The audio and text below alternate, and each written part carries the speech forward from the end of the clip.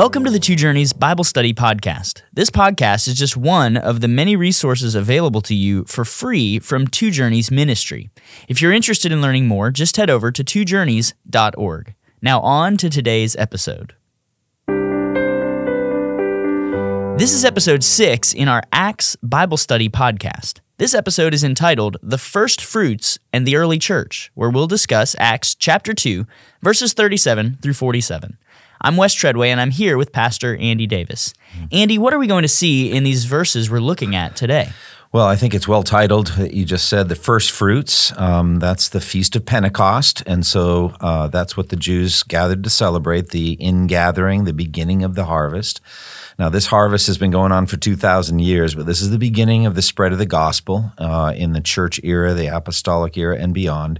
And so we're going to see the effect of Peter's amazing Pentecost sermon, and then we're going to see the church in its early state, in its functioning, and some elements of healthy church life. So what we're going to see is the effects of the true gospel when it's preached, when the Holy Spirit moves and people are transformed, their lives are changed, and what happens as a result. Let me go ahead and read verses 37 through 47 in Acts chapter 2. Now when they heard this, they were cut to the heart, and said to Peter and the rest of the apostles, "Brothers, what shall we do?" And Peter said to them, "Repent and be baptized, every one of you, in the name of Jesus Christ for the forgiveness of your sins, and you will receive the gift of the Holy Spirit. For the promise is for you and for your children, and for all who are far off, everyone whom the Lord our God calls to himself." And with many other words he bore witness and continued to exhort them, saying, "Save yourselves from this crooked generation." So those who received his word were baptized, and there were added that day about 3,000 souls. And they devoted themselves to the apostles' teaching and the fellowship, to the breaking of bread and the prayers. And awe came upon every soul, and many wonders and signs were being done through the apostles. And all who believed were together and had all things in common. And they were selling their possessions and belongings and distributing the proceeds to all as any had need. And day by day, attending the temple together and breaking bread in their homes, they received their food with glad and generous hearts, praising God and having favor with all the people. And the Lord added to their number day by day those who were being saved. Andy, at the outset, what does it mean that the crowd was cut to the heart, and what is the significance of the question, "Brothers, what shall we do?" I think the phrase "cut to the heart" relates to the ministry of the Holy Spirit to bring conviction for sin, a deep conviction, and it feels painful. You are aware for the first time clearly how great your sins are and how offensive your sins were in the eyes of God and how dire your condition. The fact that, Peter says, "Save yourselves from this corrupt generation," that there's a sense of impending doom, like Christian and Pilgrim's Progress. I live in the city of destruction. If I don't flee this place, I'm going to be destroyed. And so they're convicted of personal sin because they're accused of being complicit directly in the death of Jesus. But also they see their own wickedness and their own sin. So it's a painful conviction of sin that goes to the core of their being, but it's producing life. It's a cutting of the heart in terms of an awareness and an emotional awareness of the gravity of sin. Now, I want to say one thing. I think this is very, very powerful, an insight that God gave me some time ago, I believe, and it has to do with the ministry of the Word. And it says in the book of Hebrews, the Word of God is living and active, sharper than any double-edged sword. It penetrates even to the dividing of soul and spirit, joints and marrow. It judges the thoughts and attitudes of the heart. So there, the author of Hebrews is likening the Word of God to a sharp sword. And I think it's also interesting that it says in 2 Timothy 2:15, "Study to show yourself approved unto God, a workman who does not need to be ashamed, rightly dividing the word of truth," or literally cutting it straight. Orthotome. Ortho is right, like orthodoxy is right doctrine, and the TOM word is for cutting, like an appendectomy means your appendix is cut out of your body because it's diseased and needs to come out. So that's what the TOM. So it's a right cutting. So putting it all together, the Word of God, if we rightly divide it, if we cut it open, it has I don't know, like a fresh onion has this effect on the one cutting it where tears start to flow. If you cut open the word, it will cut open the people. It will penetrate and cut open their hearts and show them their sin and bring them to Christ. And so I think about that with this piercing or cutting to the heart. It's something only the Spirit can do. Yeah, it's an amazing thing that Peter preaches this message and then the Spirit powerfully works it into their hearts. And Peter responds, right? He answers their question immediately. He says, repent and be baptized. What does it mean to repent? And what is significant about being immersed in water to signify conversion? Okay, so I think always we need to go to Jesus' preaching of the gospel as he begins in Mark chapter 1, verse 15. He says, the time is at hand, the kingdom of God is near, the time is fulfilled, the kingdom of God is near. Repent and believe the gospel. So I think these are the fundamental twin commands given in any faithful gospel presentation.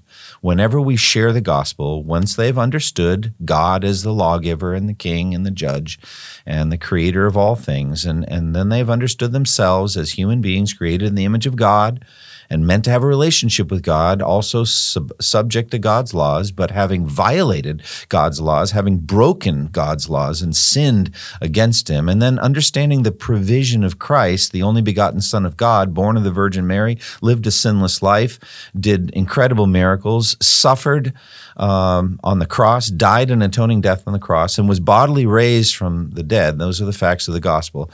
Then they say, what shall we do? The answer is always going to be Mark 1:15, some version of it. Repent and believe. So what is repentance? Repentance is simply to think differently in one sense. Just linguistically, metanoia means to change your mind, to think differently, but it's deeper than that. I think if we look at other scriptures, especially James chapter 4, there's a sense of grieving, mourning, wailing, changing your laughter to mourning and your joy to gloom.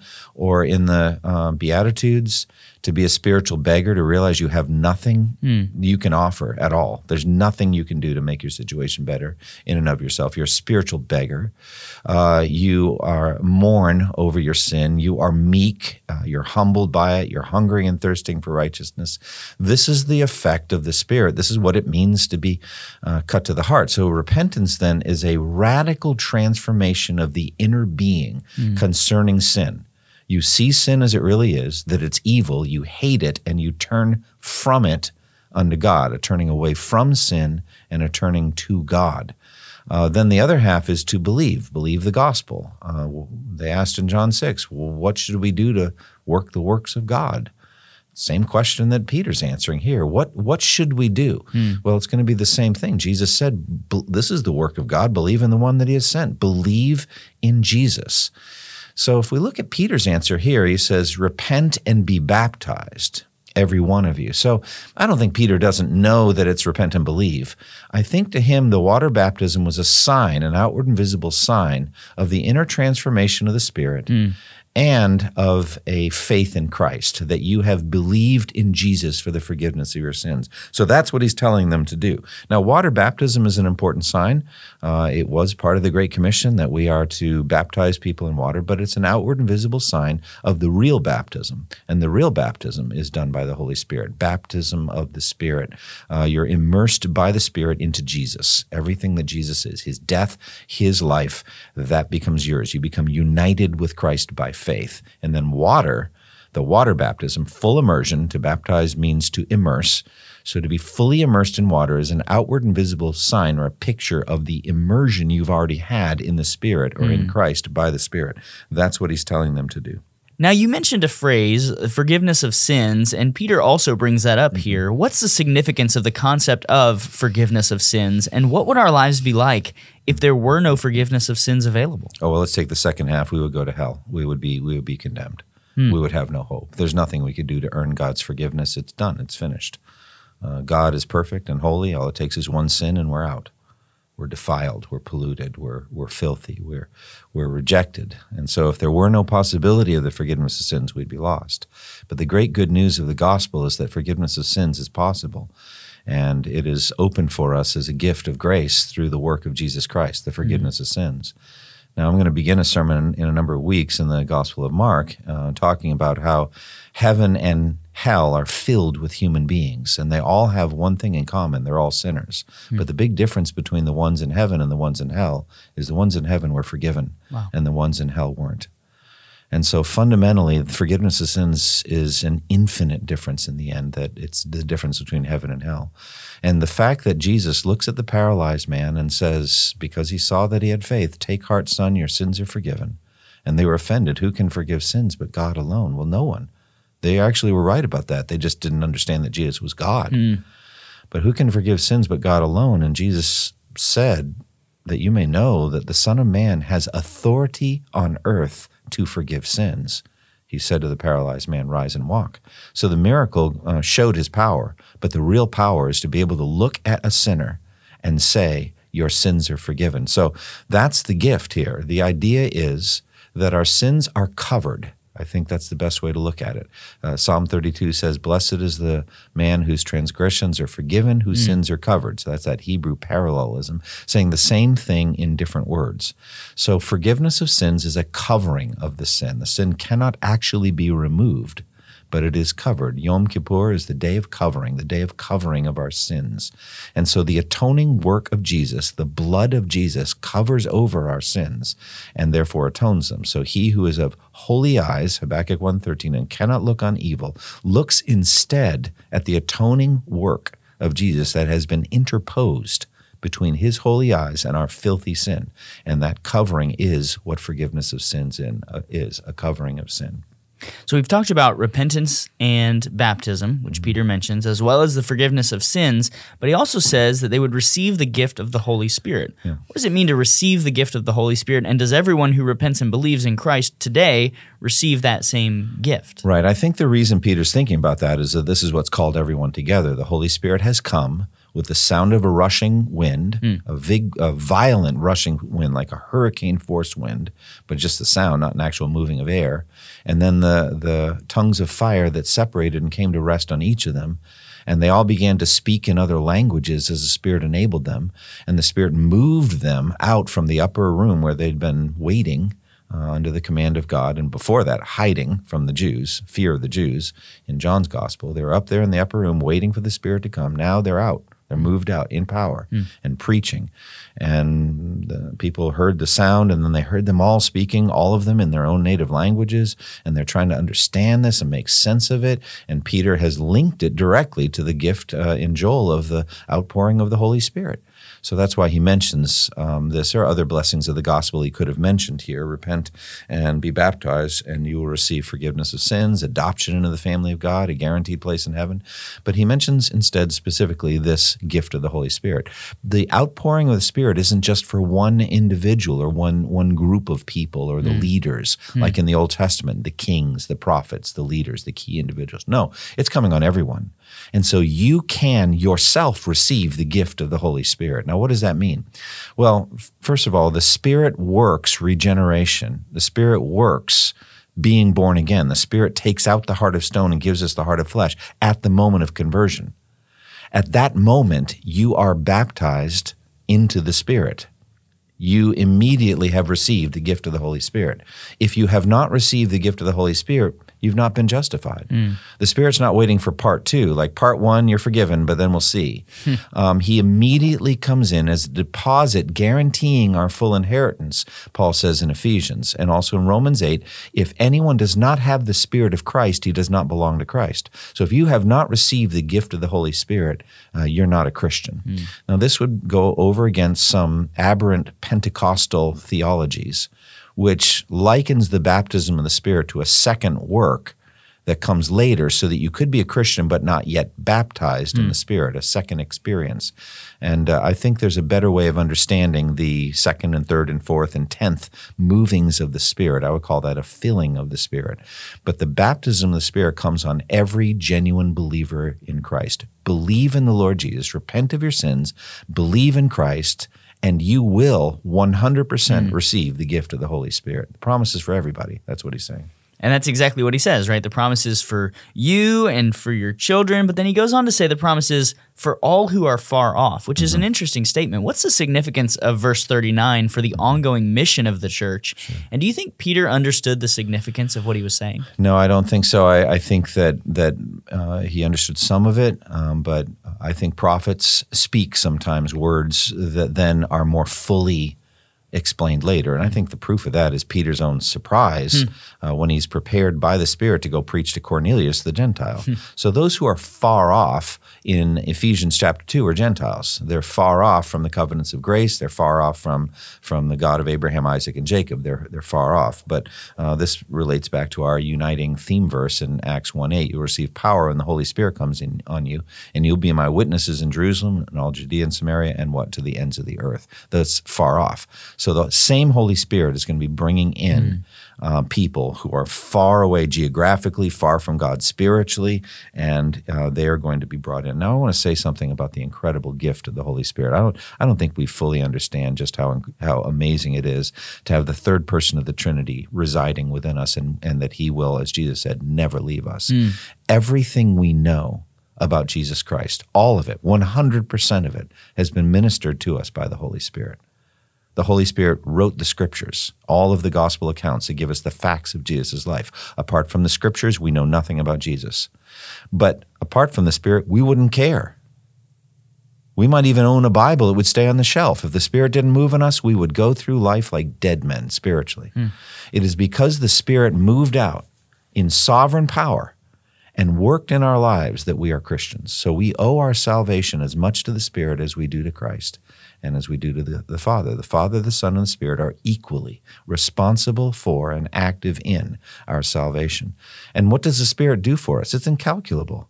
The Spirit convicts us of sin. The Spirit assures us of God's love. The Spirit pours out God's love into our hearts. By the Holy Spirit, the Spirit guides us and gives us wisdom and illuminates the Scriptures when we open up the Scriptures, and gives us the benefits of the gifts of the Spirit through other brothers and sisters who have the gifts of hospitality or of generosity or faith or prayer or teaching. And we just drink at that fountain. The Spirit is moving in us and caring for us and telling us that we've got this incredible inheritance in the future, in heaven, and gives us a foretaste of that. So we get deposits guaranteeing the full inheritance. It's incalculable what the Spirit does for us. And I could easily become emotional when I speak about the gift of the Holy Spirit. Every single Christian has the gift of the Spirit within him or her. And that's the incredible power that was at work that day as Peter preached, and then would go to the ends of the earth, and is still, through the church, the power that we depend on to make this gospel known. Also, he says, for all whom the Lord our God will call. Are you going there next? That's where we're headed. All right, so go ahead. He says it's for also everyone whom the Lord calls to himself. What is that call that he's referring to here? Who's initiating this? Who's the author of our salvation? Okay, yeah. So I'm going to go right to Romans chapter 8, where it says, those whom God foreknew, he predestined to be conformed to the image of his Son, that he might be the firstborn among many brothers. And those he predestined, he also called. And those who he called, he also justified. And those who he justified, he also glorified. So that's a sequence of our salvation. So foreknowledge, predestination, and then calling, then justification. So the calling precedes justification. As I read it, there are two aspects of the calling. There's the human, physical, verbal calling that many receive. Yeah. And that's the message of the gospel that is the basis of faith. Faith comes from hearing the word. So there's an outward external calling that goes by the ministry of the word, the evangelist, the Christian parent, the Christian the Sunday school teacher, the dorm mate, the roommate, the guy who or gal who shared the gospel with you. All right, that's the calling. Your eardrums vibrated or your eyes read the facts of the gospel. You could do it in a hotel room with a Gideon Bible, and that's the external call. Then, secondly, there's an internal call, and that's basically like Jesus calling to Lazarus, saying, Lazarus, come forth. Now, that's a whole different matter. That's a supernatural calling where God calls things that are not as though they were and gives life to the dead. That's a powerful calling by the Spirit that gives life where there was death. So I think Peter means all of that. The one whom he will call by missions and evangelism, and he will call in the inner man by the working of the Spirit. Verse 40 says, with many other words he bore witness and continued to exhort them, saying, save yourselves from this crooked generation. What does this verse teach us about preaching and evangelism, and what do you think of exhorting or warning people over their souls? Yeah, this is a very convicting verse, and Wes, you and I have talked about it before. What it shows me is the kind of passion that should be in every evangelist's heart, every Christian's heart toward the lost. Peter's clearly emotional here. He's using whatever words, and Luke, through the Holy Spirit, doesn't tell us what they are, but there were many, many other words, lots of other scriptures, lots of other persuasions. Come now, let us reason together. What would hold you back from being a Christian? Do you not know the danger you're in? I'm warning you to flee the wrath to come. Do you not understand what that would be like to have Almighty God as your enemy?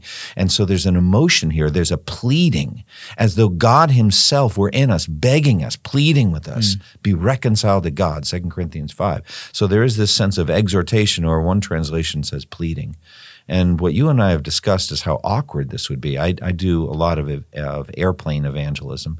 Whenever I ride on a plane, I try to share with the person sitting near me. It's been more difficult in COVID because there isn't anyone sitting near me. But more and more we have opportunities to talk as things get back to normal. And I just strike up conversations, and I just talk to them and just try to get to know what's going on in their lives. But at some point, I want to share the gospel. And I've had many very in-depth spiritual conversations, and we'll talk the whole time. And the people will just pour out. I think they feel safe because they know that when we land, we'll never see each other again. But I've been challenged by Acts 2:40 in that Peter pleaded with people. He begged them. And it gets a little weird. It gets a little unseemly. But it does line up with the seriousness of the situation. So I guess at least what I want to do is care very deeply about the lostness of the people that I'm sharing with, and allow some of that passion to come in, some of that pleading to come in. I don't think we want to blow the person away, because that'll shut it down. They'll shut it down. Like you said, they'll call the flight attendant. Push the little button. Yeah, push the little button. Okay, another seat, Help, please. Yeah. But there is a pleading, and I think it's appropriate, let's say, within families. We've heard of Christian mothers begging God to save their teenagers, and tears coming down their face. They're pleading in prayer, and that can happen. Andy, I think you've shared a story with me before, perhaps, about having something that wasn't that over-the-top pleading, but basically saying, like, I want to spend eternity with you, and this message changes everything. And so I think that was an example where, it's perhaps not this over-the-top, weeping, tearful moment, but definitely an appeal saying, listen, without this, not only will I never see you again after we get off this plane, but I'll never see you again into eternity, and I want to spend eternity with you, especially based on the conversation we've had. So I think there's, we've talked about this as well, just a compassion that wells up in our hearts when we recognize the incredible grace and mercy that God has poured out on us. It was a good story. I've also said to an individual, I pray that you will not be able to sleep tonight because of the conversation we've had. I never knew what happened with that, but I did pray it. I said, God, keep him up, keep him awake. Let him reach for that Gideon Bible in the hotel room or something, anyway. That's neat. What would be the effect of preaching the gospel accurately, but without any emotion, passion, warning, or pleading? If we were to just get all the facts right, but there's not this sense of urgency, what comes of that? Well, that's I think that's an anomalous conversation or presentation. It's like you're talking about the most intense things in the world, but you don't seem to care about it at all. Now, I have to be careful because there are different kinds of personalities and there are different preaching styles. And I've been told that Jonathan Edwards had a less than passionate type of presentation. He wasn't like Whitefield. Now, Whitefield was someone called the divine dramatist. It was very dramatic, and I could see him weeping and pleading, George Whitefield. Edwards was more cerebral, but his sermon was still anointed, most famous sermon in American church history, Sinners in the Hands of an Angry God. His words were so powerful. And his manner was almost like, I remember likening it to this. Imagine that you have somebody having very significant marital problems. And he comes home and his wife is disheveled and she hasn't really gotten dressed for the day, and the house is a wreck, and she's just sitting there weeping, and she comes in and starts yelling at you, and all that. Compare that to you come home, the house is immaculate. There's 3 pieces of luggage there at the door. She's in a business suit, and she said, I was writing you a letter. I'm leaving you today. This is, the situation. This is, so I'm not going to tell you where I'm going, but I'm gone. So of those 2, which if you cared about the marriage and you wanted the marriage to survive, which would be scarier? I would say the second, because she's done. And with Edwards, there was this feeling like, I don't really think there's anything that can help you people. You've already heard the gospel many times. I think that this is what's going to happen to you. And they were like begging for one more chance. In any case, I think there has to be an underlying deep passion that the people genuinely be converted. Yeah. Verse 41 says that those who received his word were baptized. What does it mean that they received his word, and how does this passage show the power of God to transform sinners' hearts? Yeah, to receive the word means they agree with it. They know it's true, and they accept it into their hearts. They are open to the message, and they welcome it in. And as a result, they have become Christians. Everyone who calls on the name of the Lord will be saved. And you don't accept the message without believing in it. And if you have faith, you're in. You're saved. And so they become Christians, and they're added to the local church. They're added to their number. They're baptized. So that is a straight out, no doubt about it, busy day. All right? I mean, 3,000 souls. You're going to be there a while. You're going to be there a while. If you're going to do due diligence and not just do a mass river baptism like the barbarians did, in Christendom, in medieval Europe, where they'd be like, convert or die, we'll kill you, or you can all get river baptized. That was not a good pattern. That happened a lot, with those barbarian tribes and then the so-called Christian tribes that would convert them. No, these folks, these apostles did almost certainly due diligence and said, tell me your story. What's happened, what's going on in you, and then, all right, I'm ready to baptize you. 3,000, that's a big number. Yeah.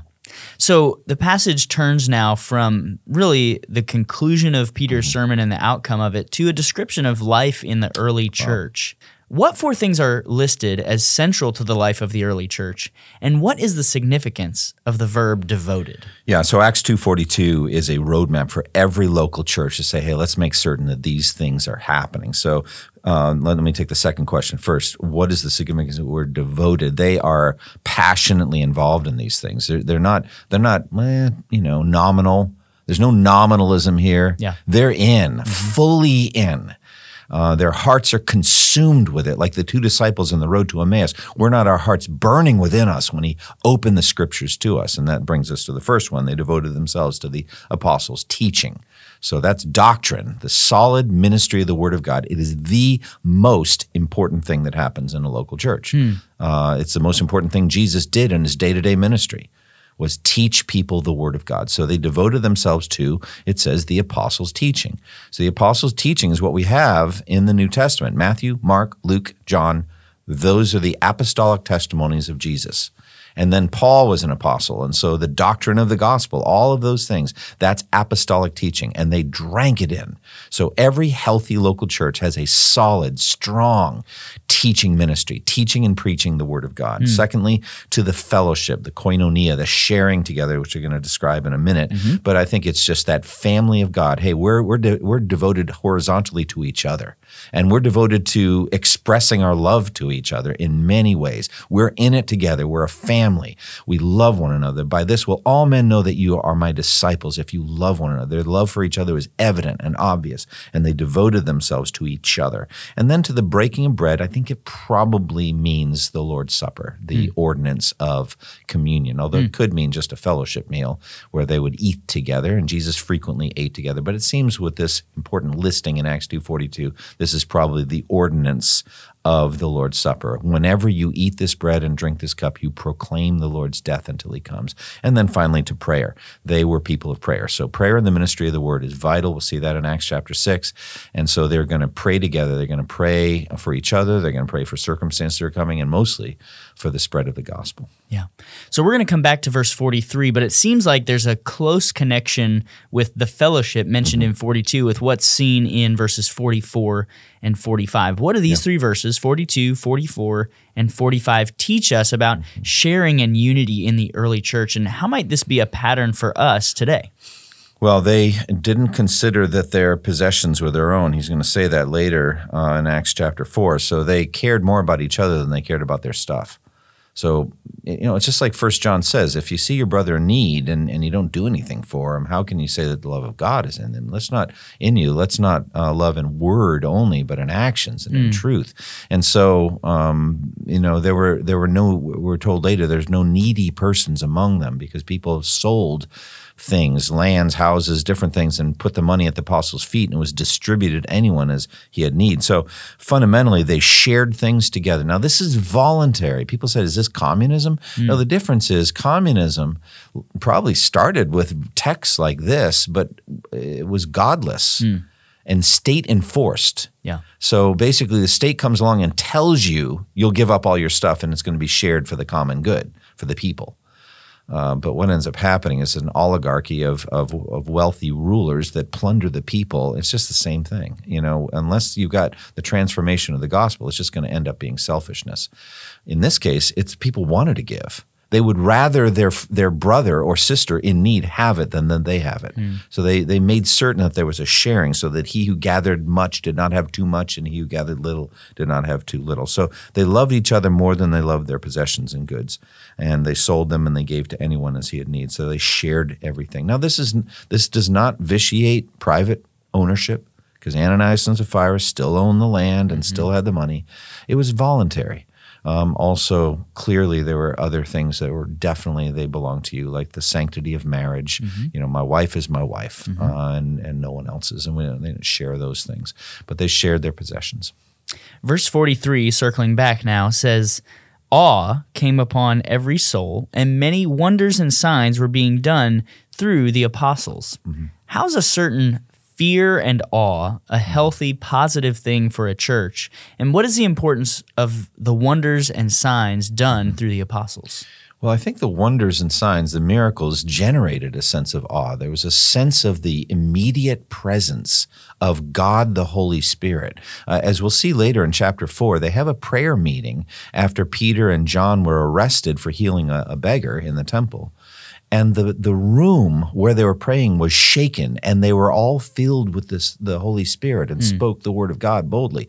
Well, the physical shaking of the room would result in people feeling awe, a sense of the presence of God. So whenever there's in the Bible a theophany, that is, God shows up, God is here, the infinite God of the universe is here right now, and you are aware of that, there's a sense of fear and wonder. You fall on your face.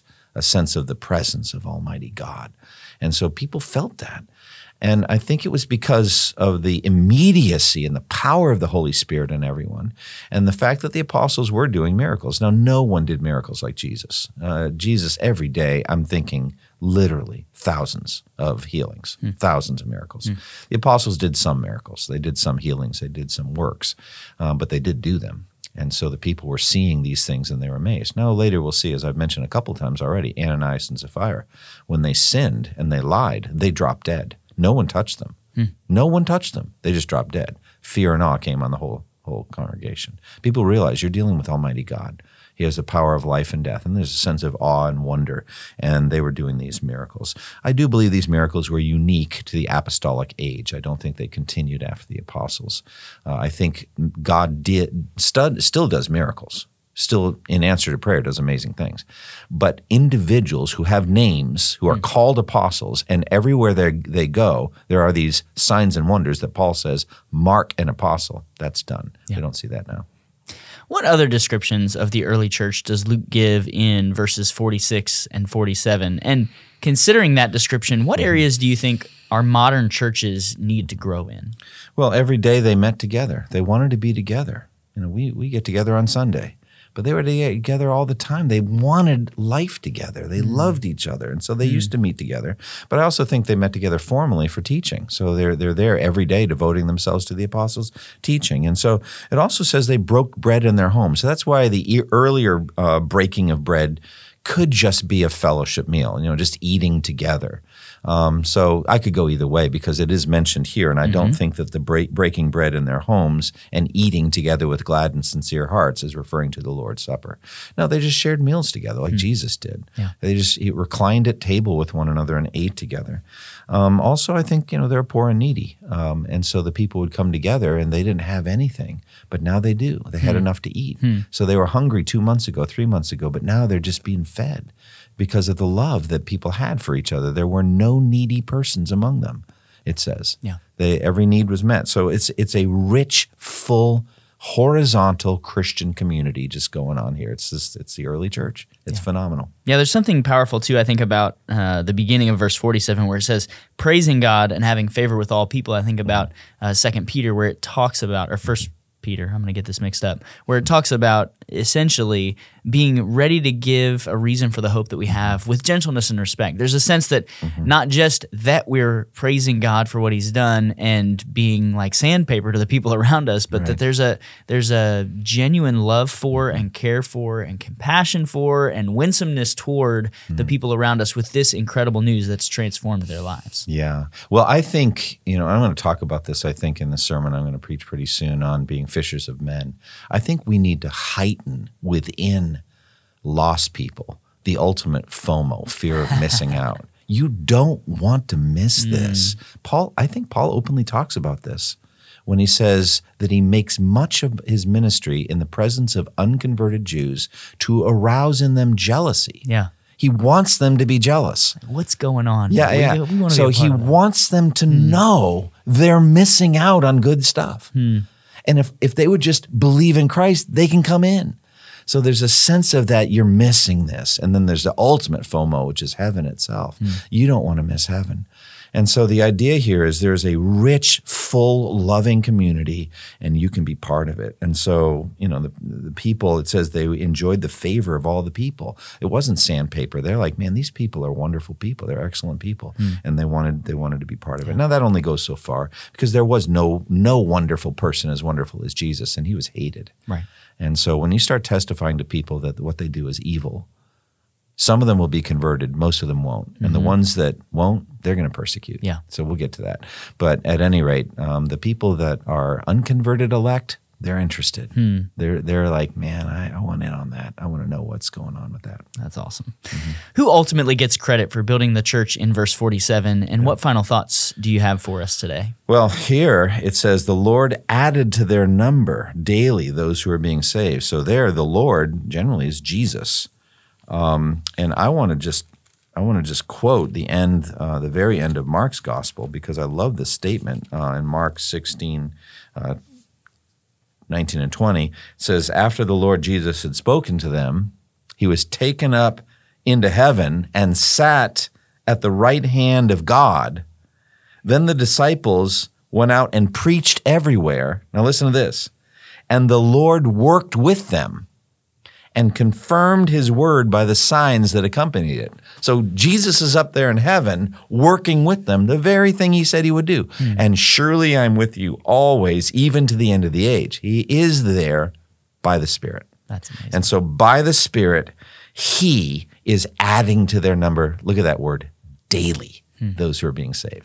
Now, Wes, wouldn't you love that to happen here at First Baptist Durham? Every day, people being saved. Now, that's awesome. That's what we generally call a revival, but wouldn't it be great if it were just going on? Absolutely. Any final thoughts on chapter 2 as we conclude our time looking ahead to chapter 3? What an awesome chapter. Let's go back and do it again. Come on, let's go back and do Acts 2 all over again. But this is the day of Pentecost, the first fruits, 3,000, healthy church, the gospel exploding. It's awesome. Yes. Well, this has been episode 6 in our Acts Bible Study podcast, and we want to invite you to join us next time for episode 7 entitled Peter and John Heal a Famous Beggar, where we'll discuss Acts 3, verses 1 through 10. Thank you for listening to the Two Journeys podcast, and may the grace of our Lord Jesus Christ be with you all. Thank you for listening to this resource from twojourneys.org. Feel free to use and share this content to spread the knowledge of God and build His kingdom.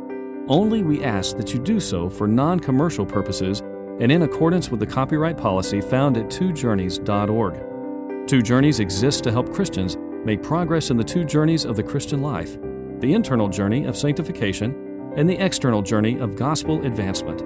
We do this by exporting biblical teaching for the good of Christ's church and for the glory of God.